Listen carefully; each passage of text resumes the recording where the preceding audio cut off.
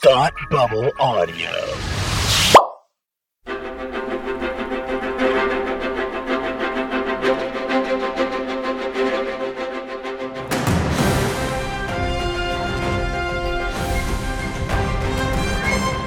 Hi, everyone, and welcome back to Supergirl TV Talk. This is our first summer episode for 2019.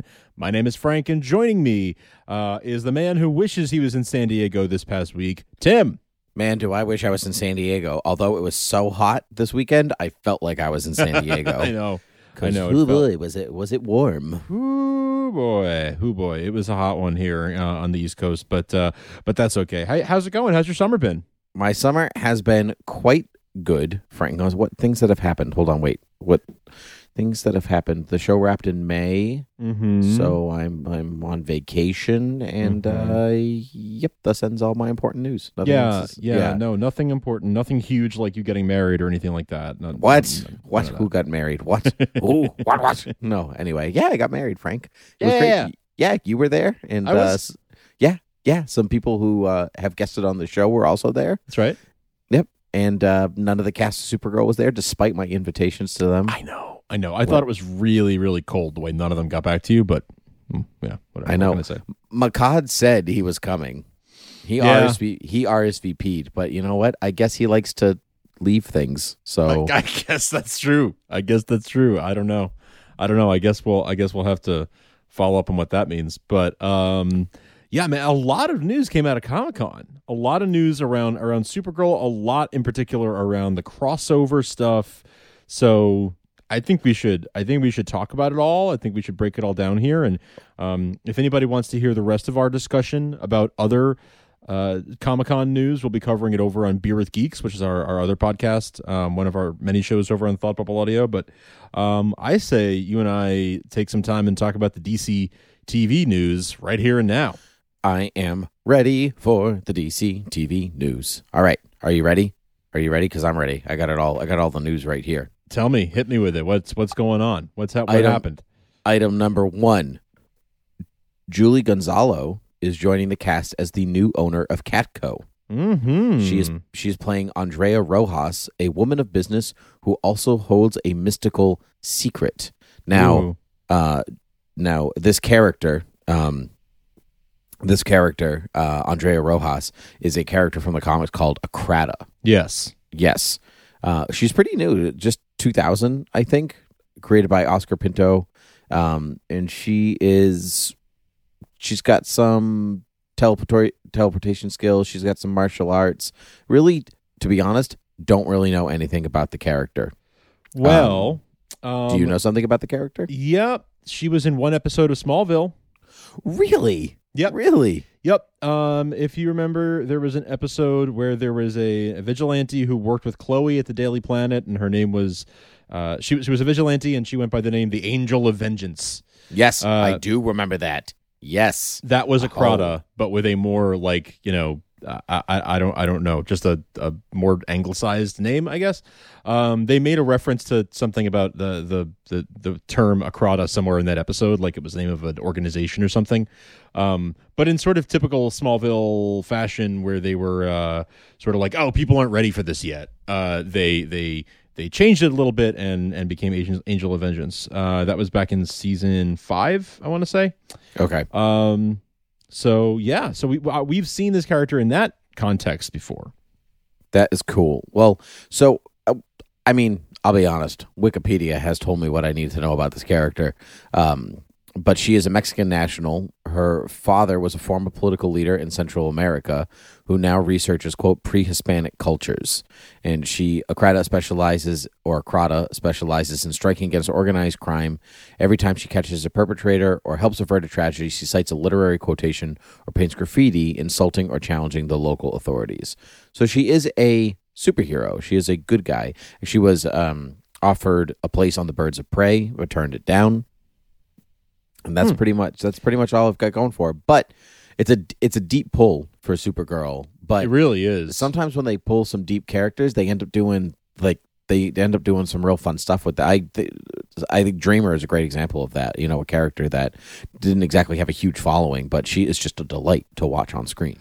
So I agree. That's a great example. You're absolutely right. That is a great example of how they take the maybe less known characters from the DC universe and make them into something pretty special. So right. Even Agent Liberty, is not right. Does not exactly have a huge following, but there you go. 1, 2, there you go. There you go. So that's my first bit of news. Second bit of news: a new reporter, played by Staz Nair, who his name will be William Day, Deyd.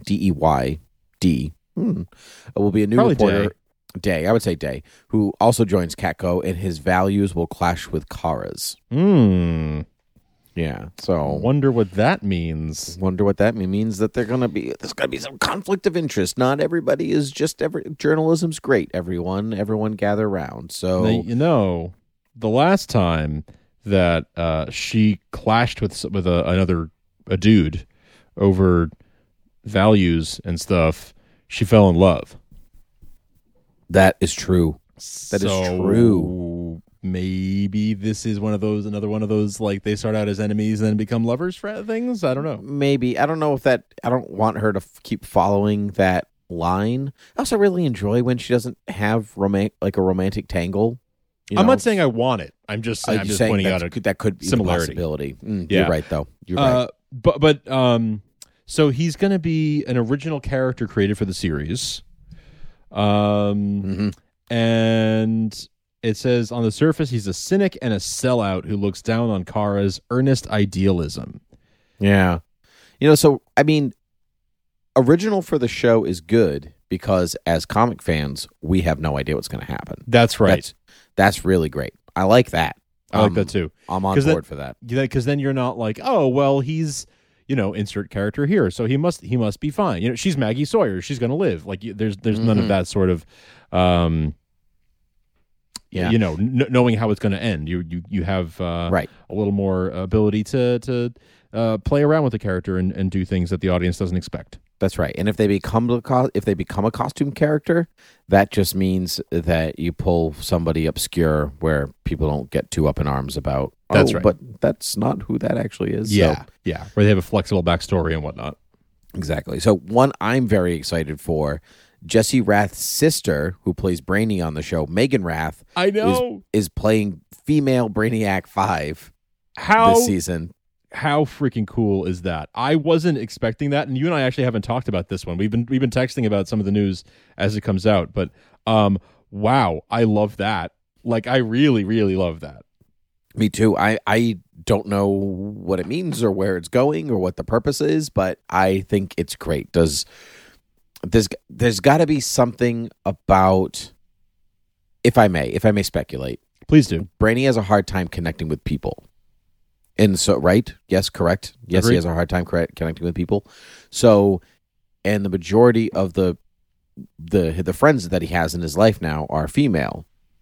Right. And if he's romantically entangled with Dreamer, is there something like are we talking about him becoming a female version of himself to understand people, to understand his friends, to understand Dreamer, to understand the movement? I don't know.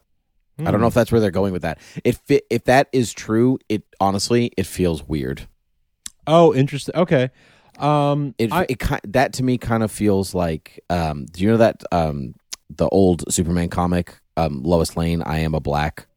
Do you know what I'm talking about? Oh, yes, from like the 50s. From the 50s, maybe the 60s. I think it's from the 60s, Yeah. where she goes to a machine and she becomes an African American woman to understand the Black experience. That is well intentioned, but is so awful, so poorly done. So poorly done.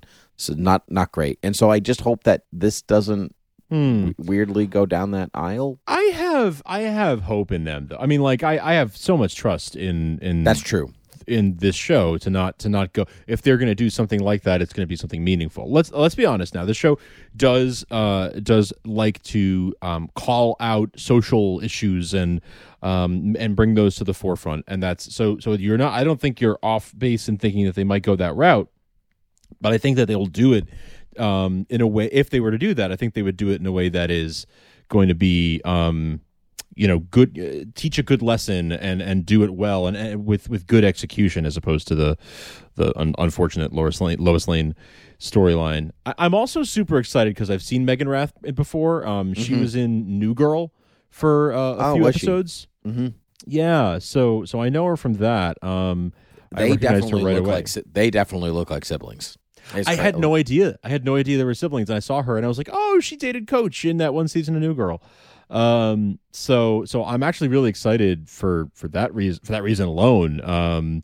Just because I know she's a great actress already, and then finding out that she was actually Jesse Rath's sister is just like such brilliant casting and such a brilliant cool thing. So yeah. I'm excited about that. Me too. He had been pushing for her to be on the show since he got there, apparently. So, I didn't know that. That's great. So this has been it's like a victory for him. So anyway, let's move on. Andrea Brooks, who plays Miss Tessmacher, has been promoted to series regular. So Woo! We can certainly expect to see a lot more of her, which is excellent. Talk about like starting as like a joke part. Like it was literally just for Kat to yell out Miss Tessmacher. That was her role.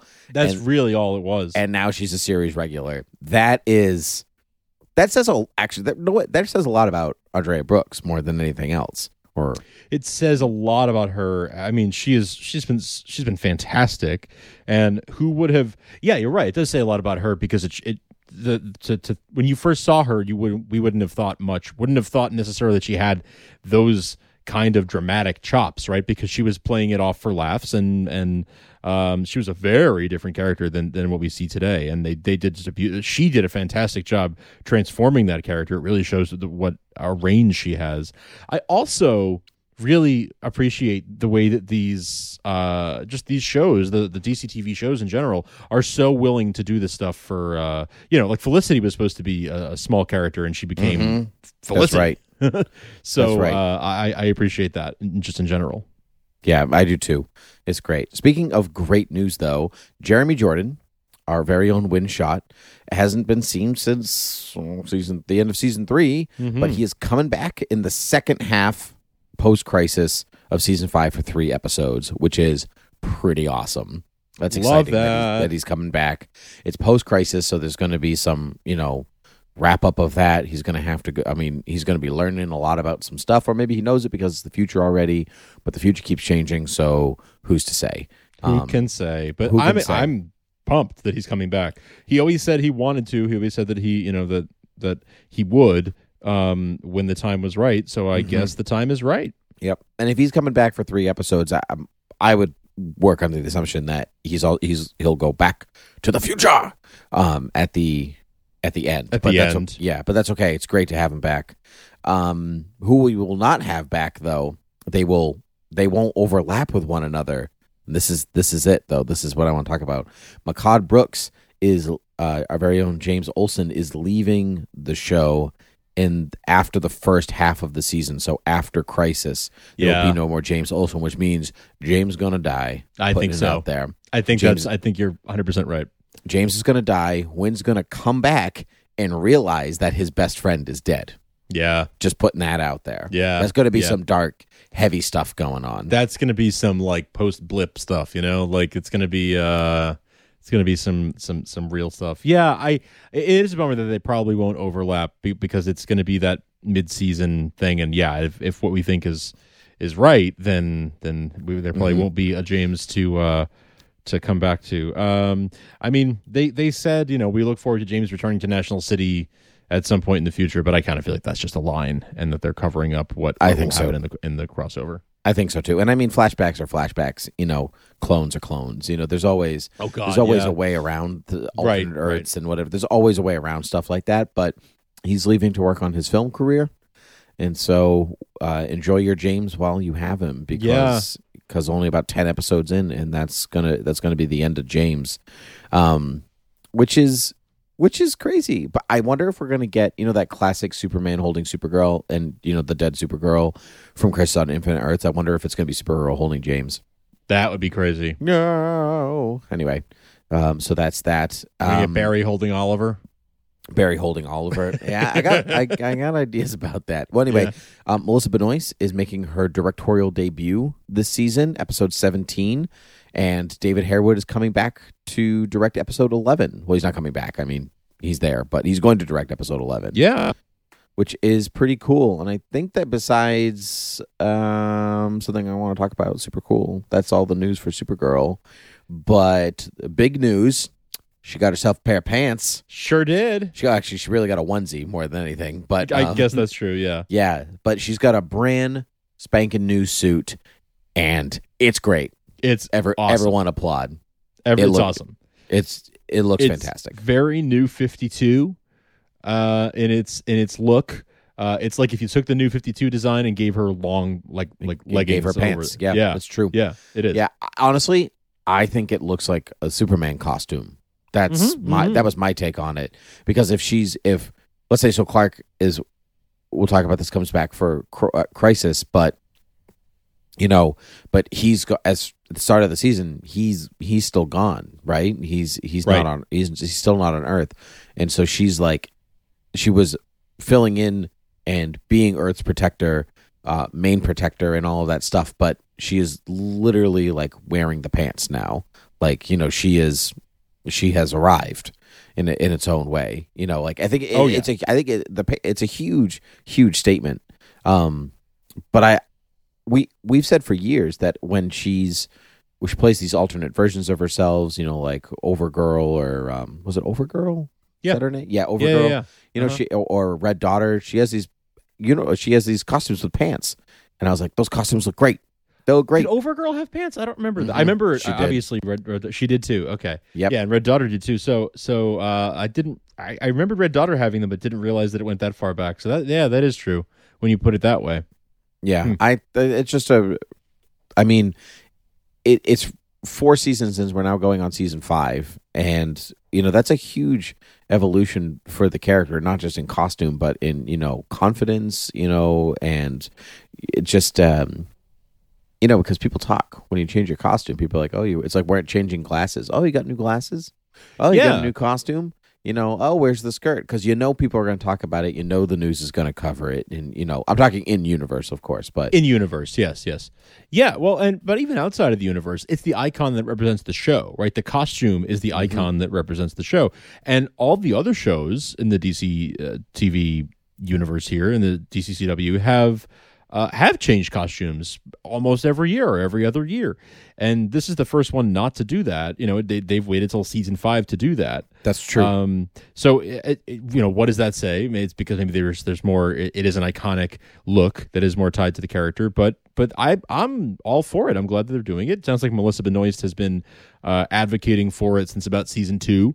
I'm sure she's tired of being cold in a skirt in the middle of Vancouver in February. That's what she said. She talked to Kevin Smith, and she said exactly that she's like suspended up in the air doing flying scenes, and they just leave her there for hours, and she's freezing in a skirt in Vancouver, and that's she's just there. So now at least she'll be comfortable or more comfortable.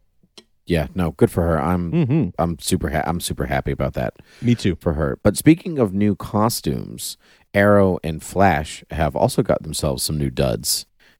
Which I don't even know if you noticed or cared, because you don't really care for superhero costumes, but not the way you do. But I did notice some. So Entertainment Weekly had a huge spread on the CW superhero shows, and both Flash and Arrow debuted their new looks there. Supergirl did not; they must have shot it before they were ready to release her suit.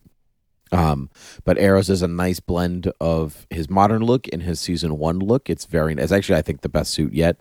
And Flash got rid of some of the alternating reds.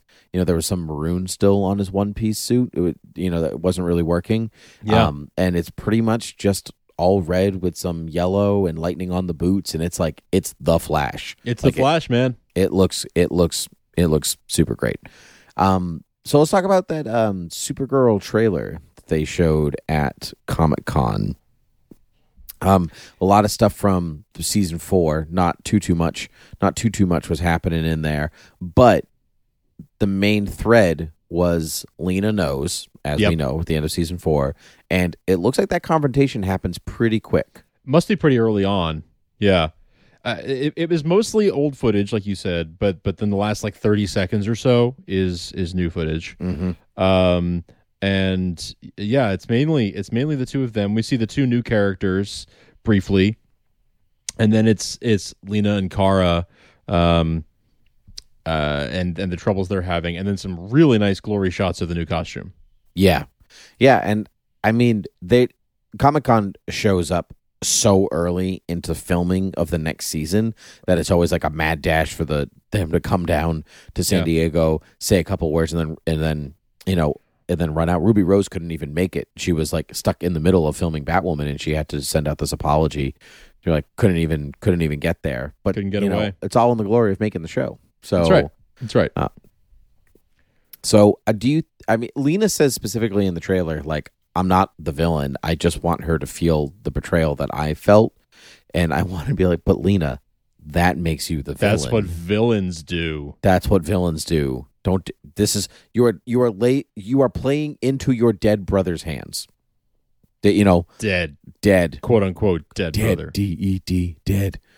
Yeah. So anyway, so let's also talk about Crisis, because a lot of stuff happened. A lot of fun and interesting things happened in there, which I honestly think is the biggest and most fun news of the con. That I agree.